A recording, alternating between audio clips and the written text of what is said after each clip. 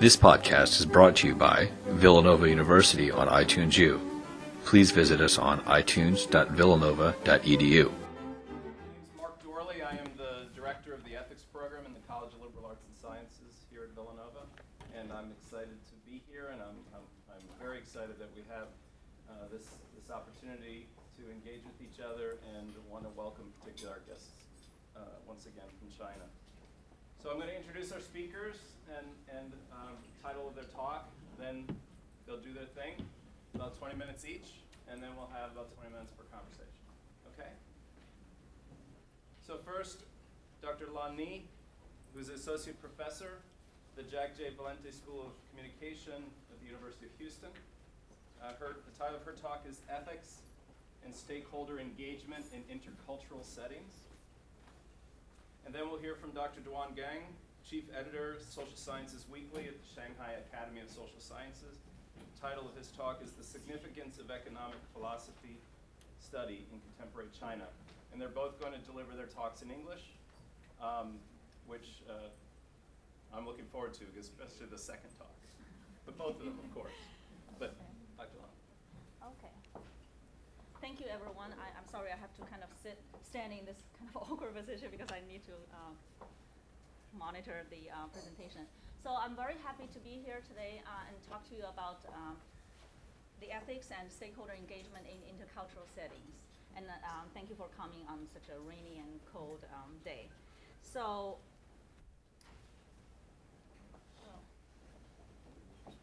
I'm not sure why the format is a little off, but hopefully that will be okay in the next few slides. So this is a program of research on intercultural public relations done primarily in collaboration with Dr.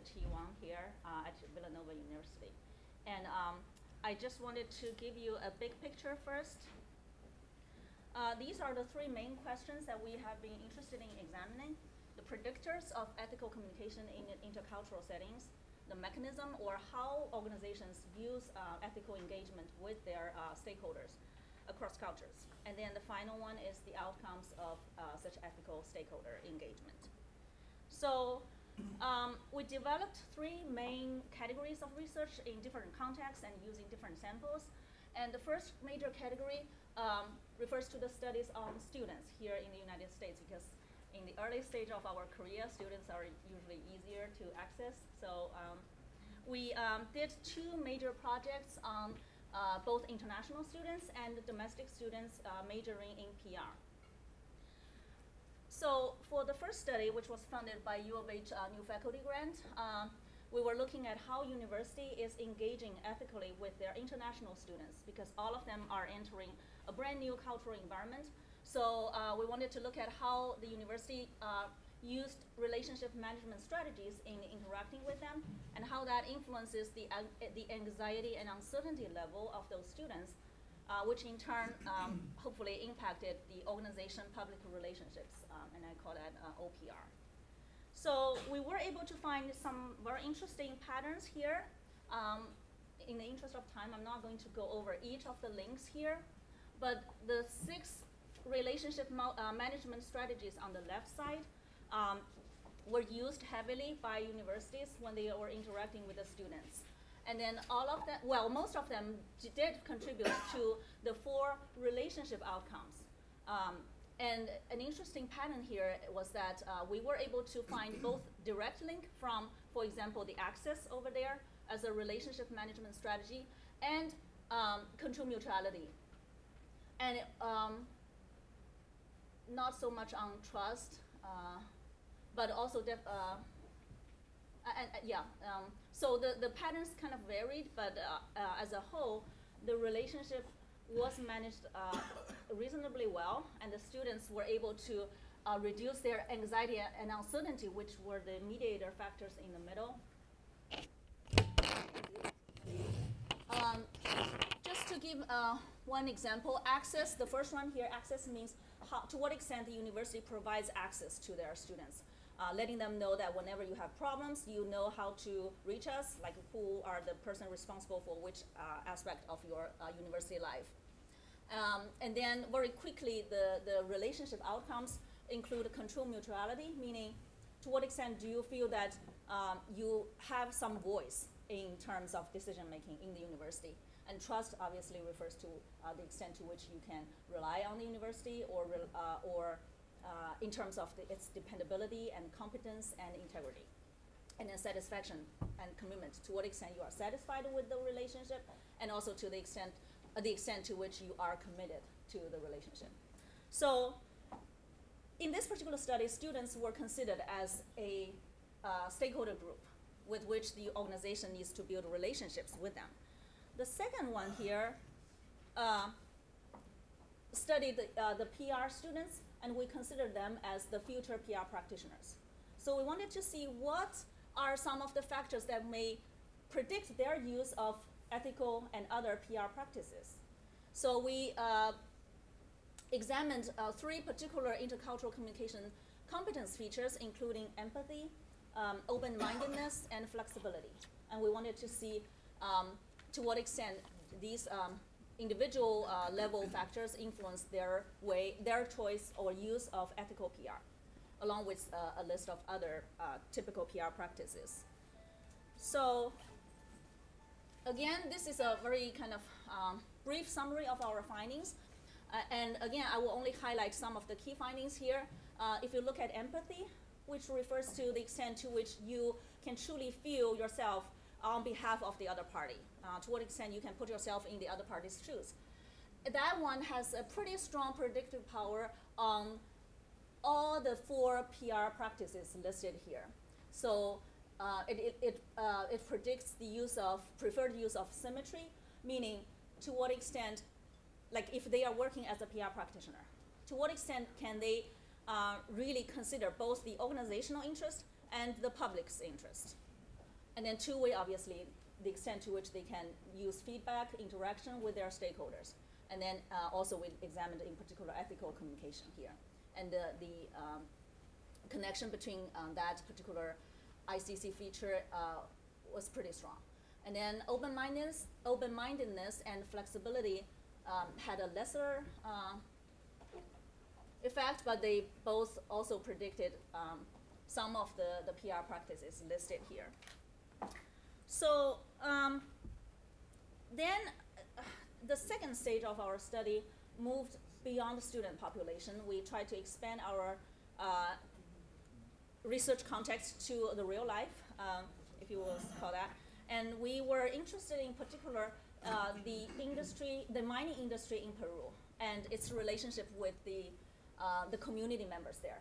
Because given its natural resources in this developing country of Peru, a lot of multinational companies are entering, but then some of the community members were not happy with their presence because they are taking advantage of the resources and they are also exploiting the local labor.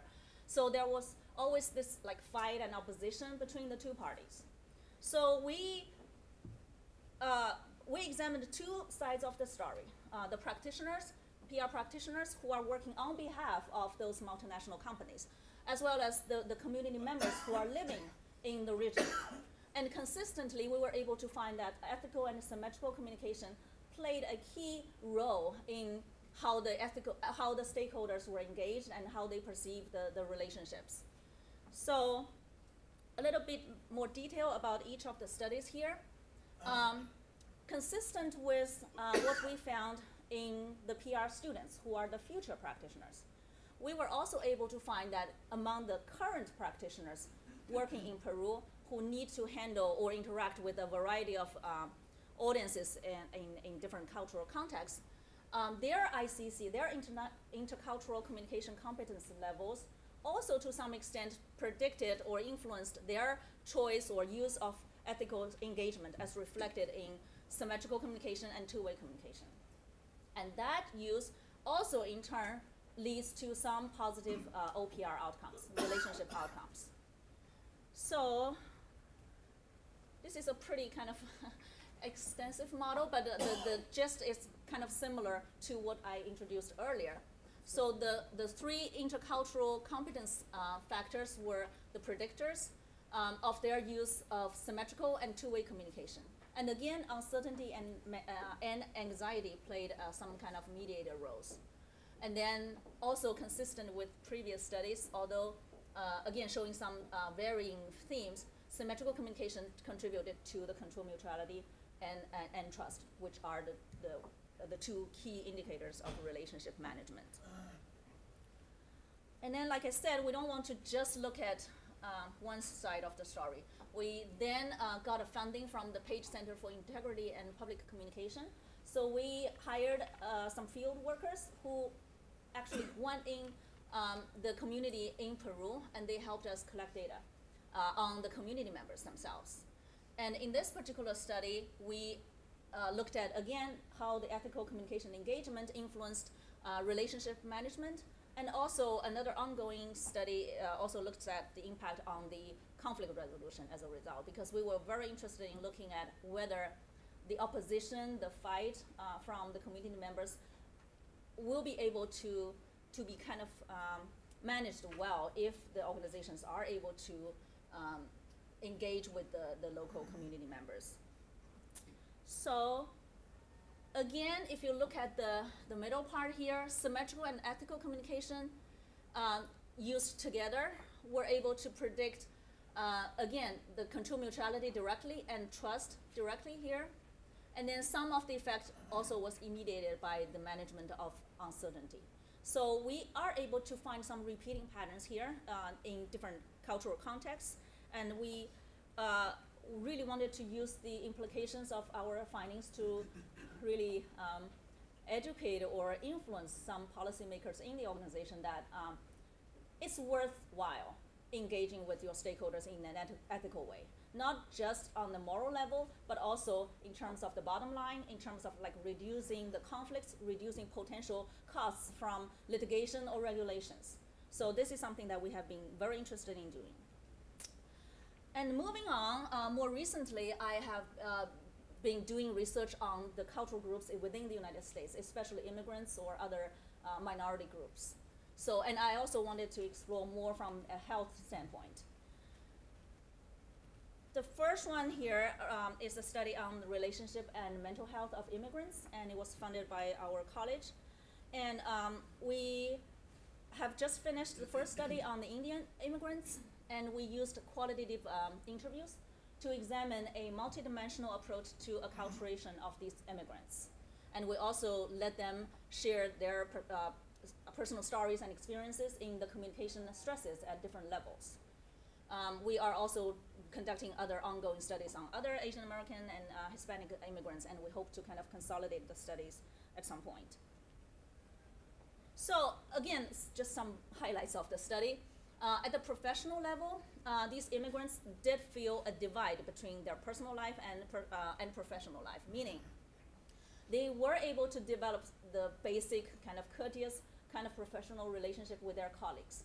But because they were mostly valued for their technical expertise, it's worth noting that the sample that we picked in this particular study refers to the more kind of professional working immigrants from India, who usually have like STEM-related degrees and work experiences. So they were only valued at the technical level.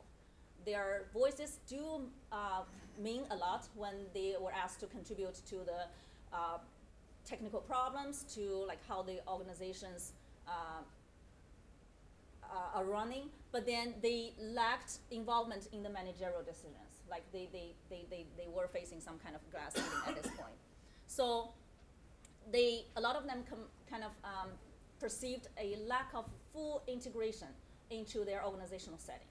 So as a result of this and other additional findings that we identified in the study, they reported a greater degree of acculturation in terms of behaviors and values than in the identification, which were the three dimensions that we examined in acculturation. So again, we proposed some implications for policymakers at the community level and also at the organizational level. And we, based on the data that we found, we suggest that the organizations need to engage with those immigrants at a more in-depth level, like not just treating them as like high-level technological labor, but try to involve them more in the more subtle aspect of operational the decisions. Thank you. So the second one on immigrants was funded by Urban Communication Foundation, and we looked at how the Asian American community organizations engage with their community members in the hope of enhancing their health awareness. So I will try to briefly go over some of the findings here. We were able to identify an emerging typology of stakeholder engagement strategies based on two dimensions. The first one is the degree of symmetry, whether it's purely stakeholder focused or organization focused, or like somewhere in the middle, trying to kind of combine the interests of both parties.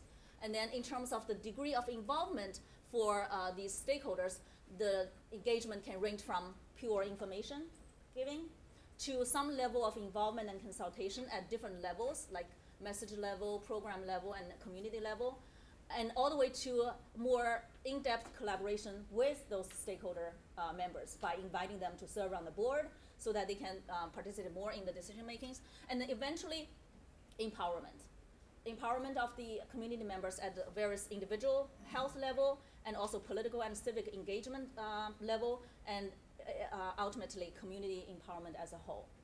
I won't have time to go over the details because of the time constraint. And then our quantitative study portion of this project also confirmed what we have discovered earlier, but also I wanted to point out the key role of trust here, because it's the first time that we were able to connect the relationship outcomes with people's actual perceptions about problems, as well as their communication behaviors here. So translating that to like an everyday language is, if they feel more trust toward the community organizations that they have been interacting with, they are more likely to feel strongly involved with certain issues, like in my case, it's the cancer status. And then they are more likely to seek out information and try to share information among their community members. So they are truly empowered and through such in-depth engagement. And then to sum everything up, we're also working together on the intercultural PR books. We will cover all these very important topics, and throughout, ethics will be examined in those two books. So going back to the big picture, three questions: predictors, mechanism, and outcomes. Some key takeaway points. Predictors, the ICC is a key predictor for both current and future PR practitioners. And then mechanism, it can take different forms of stakeholder engagement, but the key is to take into account both organizational and public interest. And then these are some of the major outcomes that we have identified. And eventually in the future, we are trying to see if ethical communication and engagement with organizational members will actually have some influence on their psychological and physical health. But that's the direction for future research. Thank you so much for your time.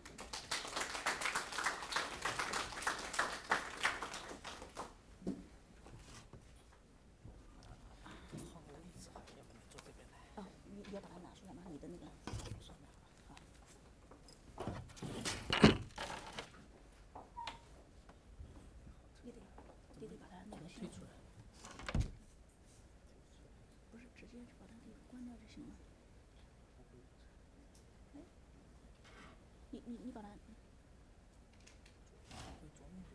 你要放回桌面是吗？怎么回事？怎么不太动啊？好，行。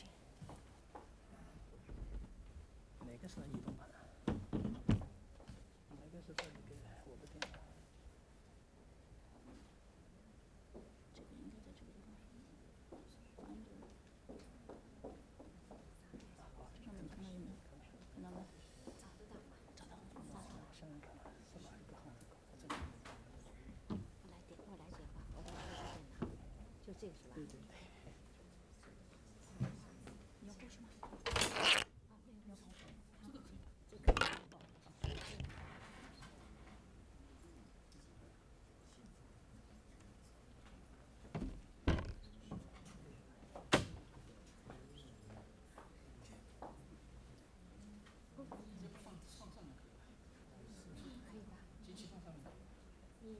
你要从这个可以报。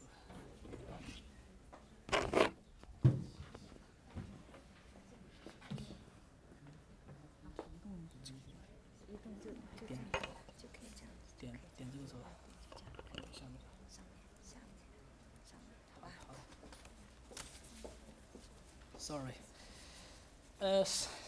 Well, thank you for inviting me to speak.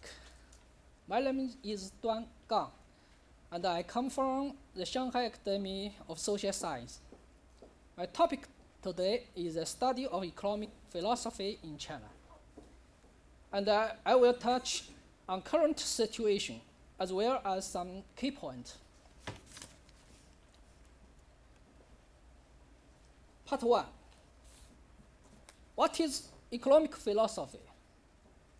With the development of Chinese society, the emphasis on the study of economic philosophy among scholars is becoming increasingly more popular. Economic philosophy is a discipline that makes philosophical reflection on economic affairs and economics. It aims at comprehensive study of essential issues, such as social existence and the development of human beings. Economic philosophy is not a new discipline or an interdiscipline of philosophy and economics. Yet, there was significant philosophical insight in the works of Adam Smith and other early economic masterminds. Economic philosophy is a theoretical basis of economics. Currently, there were different opinions on the disciplinary nature of economic philosophy. While some propose it should focus on social economic systems, some believe it should study the development rule of economic theory, and still others think it equates to political economics, whichever the focus. All opinions agree that philosophical thinking is the nature of economic philosophy. Part 2. Characteristics of economic philosophy. Economic philosophy has 4 striking characteristics. Firstly, the studies should pay attention to exploring ideological sources of Marxism and interpreting its contemporary significance. In modern China, scholars should rethink such theories as the comprehensive development of people, economic and historical law, historical materialism, and critics of the political economy. We should also emphasize the study of social evaluation of economic process and its consequences, such as the analysis of the contradictory relationship between the aims and means of economic actions. Importance also needs to be attached to the practices of the market economy and research done on such issues as economic values and ethnic economy, economic efficiency and social justice, company integrity and social responsibility, personal economic freedom and moral self-discipline. Secondly, economic philosophy diagnoses and reflects some important issues of economic and social development. For instance, the relevance between functions of currency and human nature, capital and modernity, a new explanation of labor value theory, philosophical introspection of consumer society and consumerism, and the study of the social existence of the exchange value system. Thirdly, the study of economic philosophy adds importance to the study of macro-institution design. The interaction of economics and philosophy is helpful for finding important breakthroughs in China. For example, with the help of a philosophy economic study, society can begin to answer such questions as: what kinds of deep questions need to be solved? What kinds of obstacles need to be removed? What kind of ground target need to be set up? All these require the integration of a metaphysical philosophy with physical economics. Firstly, economic philosophy lays emphasis on how to explain modernity by posing such questions as how modernity in China developed and how to use reference of Western experience and lessons, both of which are significant theoretical questions that the academia need to answer. However, discussions about these topics alone are not enough in China. That is to say, it's inadequate to explain how the spirit of modernity is embodied. There also needs to be a discussion about the relation between modernity and the development of secular society. Part 3. Important areas of research and trends in economic philosophy in China. Firstly, constructing new critics of political economics. With the development of the market economy in China, it is necessary to advance institutional innovation in practice and provide spiritual strength of design. In modern China, political economics embodies both classical political economics in the West and that from the former USSR, which is heavily influenced by Stalin's thoughts. As China's reform enters a deep water zone, multiple interests appear to cause many deep contradictions and different uncertainties of economic and social development surprisingly appear. In this case, we have to think, what kind of thoughts can be used to guide the historical change in practice? What kind of economic philosophy theories can be used to support the market institution innovation? What kind of Chinese academy and Chinese culture spirit can be used to promote the economic and social development? To answer these questions, we need to construct a new political economics critics. Secondly, we should focus on the new problem of economic philosophy in the age of big data. What we should pay attention to may focus on. First of all, when controlled by a data network, each person becomes a transparent or semi-transparent individual. It is especially important to rebuild the inherent consistency of instrumental reason and value rational. Next, the worldwide social existence brings about extremely complicated global social ideology, and the close relevance of the ideology makes individuals anxious and fearful of being completely monitored. In the age of big data, using economic philosophy study to make proper policies is an important task, which would enable data to make full use of its positive functions and release human freedom as much as possible. Thirdly, exploring essential problems of internet finance. The internet principles of opening, equality, coordinating, sharing have penetrated into traditional financial business and exerted positive influence on the change of financial models. Such tools as the internet make traditional finance more transparent, cooperative, and less expensive. However, it causes some essential problem as well. For instance, security problem of internet finance, credit crisis of internet finance, supervising problem of internet finance. The above is a brief introduction of the discipline of the economic philosophy in China, which needs further study in many aspects. Thank you.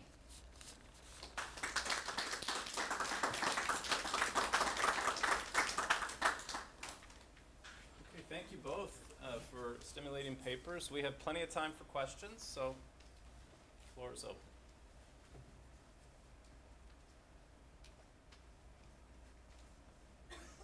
Dr. Lee, I wanted to ask you about the study in Peru. Can you tell us a little bit about what kind of sample, how were they interacting with both the companies and the local villagers? Sure. What apprehensive about? Sure. So for the practitioner studies study over there, we had actually a PR practitioner who has her own PR agency, both here and in Peru. And she was the one who contacted some professional associations of PR in Peru, and she helped us recruit the participants from the practitioners. And then for the second study, as I said, we were able to use some funding to hire the field worker.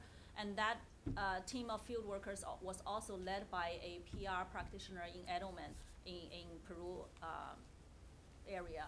So he, I mean, I wasn't there and I don't really speak Spanish, but they translated, that person and our RA translated the questionnaire into Spanish, and we did the back translation and everything, and then they brought the questionnaire to the local villages. And I don't have the specific numbers with me, but I think they used the random, like a walk method. They just randomly picked a couple of regions, and they knocked on the doors of those villagers and then asked people to participate. So can I follow? Yeah, sure. The path coefficients you were showing. Now these coefficients do not apply to the Peruvian sample, do they? They are based on your Houston study.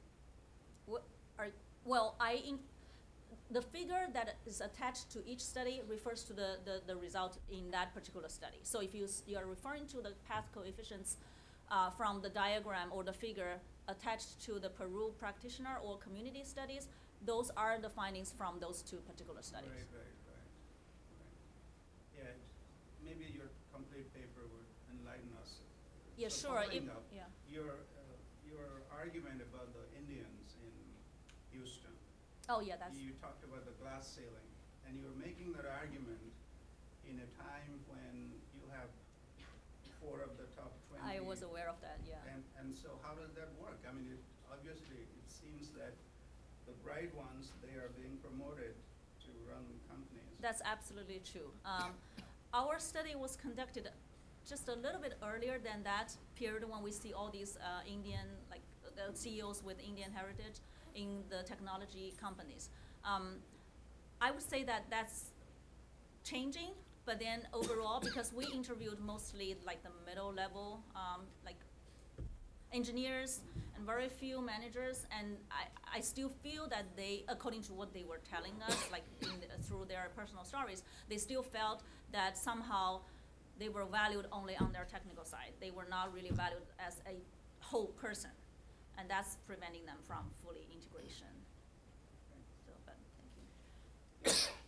Go ahead. Hi, so I'm a practitioner of public relations, and I was particularly interested in your comment about the attribute of symmetry and how you are developing that skill set within students, what methodology you're using, how you're teaching them to have that perception of both sides of all stakeholders.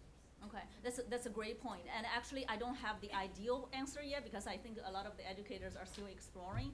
But I think to borrow from two of our studies here, if we are somehow able to assess their ICC levels, like flexibility, open-mindedness, and cultural empathy, with the empathy being the most critical factor, we should be able to develop some training programs on how you can learn how to think on behalf of the other person rather than just focusing on your immediate interest. And then also we have some classes or teaching in terms of conflict resolution, because they are going to learn very quickly that if you are only sticking to your own positions, you're not going far. So I don't have like an ultimate answer to that question, but I think this is a line of research or like educational initiative that we would like to start and continue. Thank you. Go ahead. Just a comment along those lines, if I may. It's not a question. I think you're very right. I think one of the concepts that's not discussed very much in public relations and in many other allied fields is the notion of emotional intelligence. So we talk about flexibility, empathy, and so on. And that's precisely where I think a lot of the literature on emotional intelligence can actually inform us. Yes. And that's really a deficiency. So based on that comment, I had two questions, but one was, how did you operationalize flexibility? We used the latest version of the multicultural personality questionnaire developed by Vander. Chi, can you help me here? Because they are long names. Vanderbilt and Van Kosen, these are two scholars who are in Canada. So we use their multicultural personality questionnaire. Yeah. And it's an evaluation, but I just wanted to add to the about training kits. We don't have like developed, but we do have past literature on typing scripts. So if you say, I want to know your company survey, right? So people who are interested in enhancing their cultural communication competence, they're brought up to tell some stories. Some stories that make them feel awkward or they have some questions about. So these are called scripts. We look at scripts and what happens and what could have been done better. So it's like a free discussion. A lot of them will be interviews based. So the first step is to know the scripts, to know where they are, right? So and then there's some training scales about what can you do better. So in this case, you can talk with the trainer, and also you can bring up a small focus group discussion to brainstorm, to come up with better ideas. What do you say specifically? So verbally, non-verbally, as Dr. Schwerman said, right? So how do you feel about it? So developing those emotional and rational responses for alternatives. So these are part of the training skills that we have looked into. But for the complete skit, we don't have that yet. We'll be working on it. Thank you, Chi.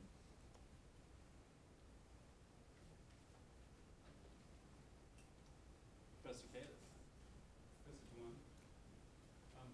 you talked about the metaphysical aspects of thinking about these trends in economic philosophy in China.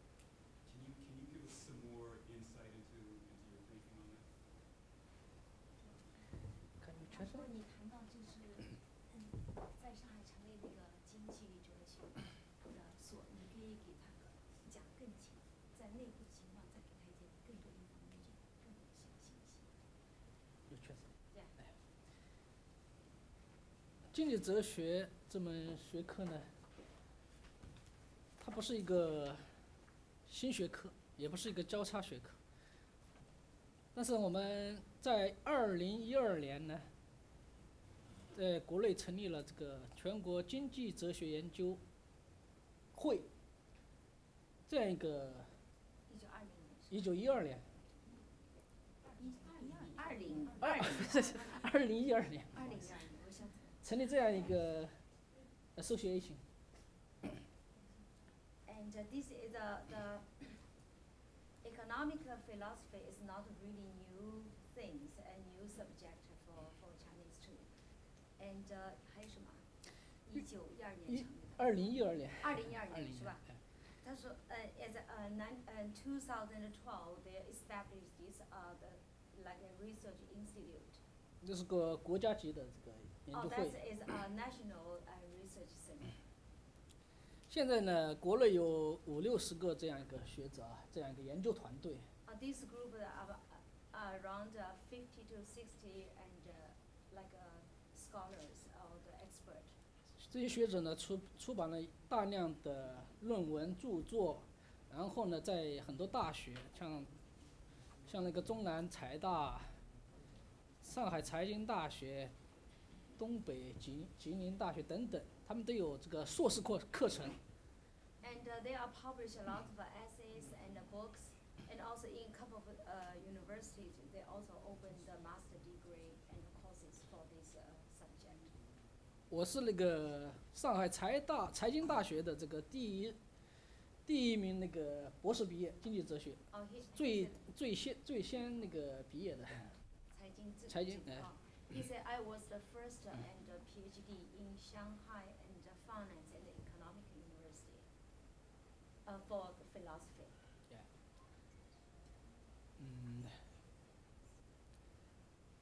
经济哲学这门学科呢，它也是应于中国改革开放的这样一个现实问题而生的这样一门学科。Yeah, this and economic philosophy was born because they want to face the Chinese economic issues these days. 就像我刚才也提到了，中国改革开放以来有很多这样一个现实问题，特别在经济领域，涉及到一些哲学的基本问题，急需我们去加以研究和探讨。Since the Chinese and the market is open up, we have a lot of issues here. So we always have this economic philosophy. This subject discuss a lot of things and in Chinese, the present and economics. 这门学科的这样一个成立，这样一个诞生呢，我想更多的是针对于我们以往的经济学研究，更多的注重的一个操作性和实用性，而不去关心更宏观宏大的问题，比方说公平正义问题。你去关心这些是吧？ Yeah, this economic and the philosophy is focused on not small things, only for example the equality issues and justice issues. 包括一些哲学的在经济领域的一些哲学的基本问题。And basically, and the question about economic in philosophy. 我想，随着中国改革开放的进一步的深入，经济哲学的作用将会发挥更大的作用，会有更多的学者加入这个研究团队。And with development of Chinese economics, I believe more and scholars will join us and become the expert in economic philosophy. That's okay. 谢谢。Yeah.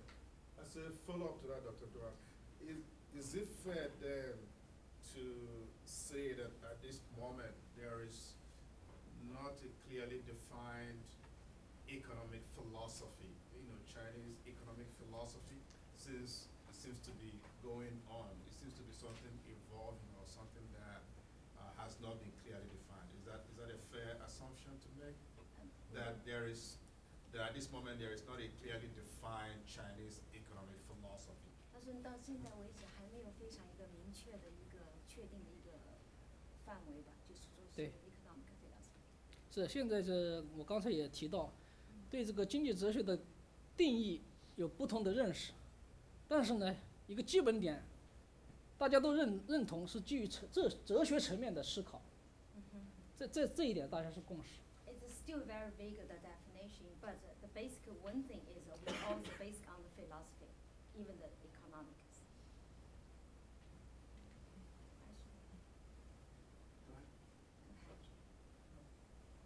I'm sorry, go ahead. 张博士，请问，你觉得如果中国经济继续快着发展，中国文化和风俗还不存在吗？再说一次，没有问题。My question is if the Chinese economy keeps developing very quickly, if Chinese culture and traditions will remain. 对了，再说一遍，可以的。第二句再说一遍，没有问题，没有问题。再说一次，再说一次中文的。好。你觉得如果中国的经济继续很快发展，中国文化和风俗还不存在吗？还不存在吗？就中国的传统方式还不存在吗？很好的问题。Good question. 知道。大家都知道，中国改革开放30多年，经济发展取得了很大的成就， 经济总量第2了。You want to do the translation or I do it? Okay. After Chinese opened up for 30 years, Chinese changed a lot to the good directions, economic. 在这样一个经济成就的这个背景下呢，我们越来越多的学者都认识到，我们在取得这么大的经济成就，其实是刚才我们方所长也提到，实际上是付出了很大的代价，精神上的、道德伦理上的，这个代价，我想现在是时候好好的反省思考的时候了。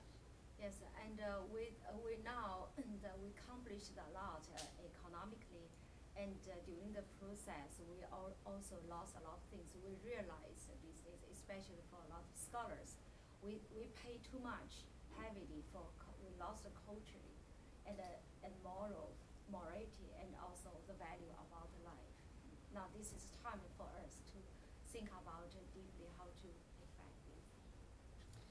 我不是政治家，也不是习总书记，但是我以一个学者身份呢，可以谈谈自己的一些想法。I'm not a politician, but as a scholar, I want to talk a very personal opinion. 中国取得这么大的经济成就，付出这么大的代价，我想这也是一个必然的这样一个过程。This is a process we cannot avoid, even we pay so much for the economic success and lost so much value. But I think that's something we have to. 今天我们应该说是很幸运地认识到了，我们付出的代价，需要我们好好的反省一下，这样做值不值得？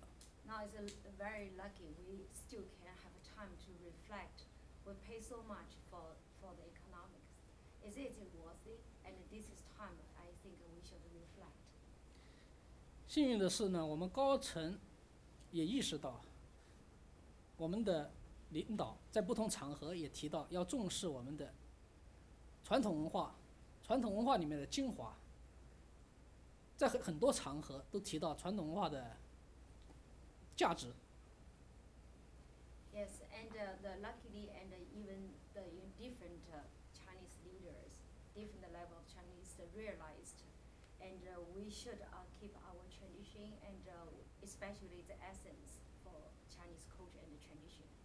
中国传统文化里面有很多很有价值，当然也不可否认也有很多糟粕的东西。刚才我们方所长也提到，我们的传统几千年传统的这个仁义礼智信这样一些核心价值观，我们可以继承。同时，我们是一个以马克思主义为指导的这样一个国家，我们也会在这一点更加的坚持。当然，我们也不排除吸收世界文明的优秀成果为我所用。Okay, and we will really keep on the good part of our culture tradition, and of course we will rid of the not good part. And in one way, we will keep on our tradition, the good value, and about we just mentioned Confucianism, like the benevolence, integrity, and the wisdom, and also righteousness. But in another way, we also insist Marxism. Of course, we all like to observe all the good value and from a different culture and different country. 这里面就有一个前提，我们坚持的这些优秀的传统、马克思主义的基本原则，以及西方适合中国发展的这样一个文明成果，我们坚持它，我们的前提必须得了解，它是不是适合中国发展的国情和现实。 Yes, with the questions here, we will insist keep our good, excellent tradition, and also Marxism, the idea, and also we observe and accept a good value from a different culture and different countries. But the problem is, if it is fit to our country, if not fit to our country, and maybe that will be a question. 如何判断这个标准呢？我想，不仅仅是我们的政治领导人，我想也更重要的应该是我们这些学者是不是应该加大反省的力度，促进这些优秀文明、传统价值为我所用，我们如何去做？这一点是非常重要的。If it is not fit to our value, we have to reflect it like that. And not just political leaders, especially for the scholars. How can we accept and promote this excellent and cultural value and also accept it to our culture? That's all. That's it. 谢谢. Okay, we've got, we're going to have to end there. Thank you so much to both of you. Thanks very much.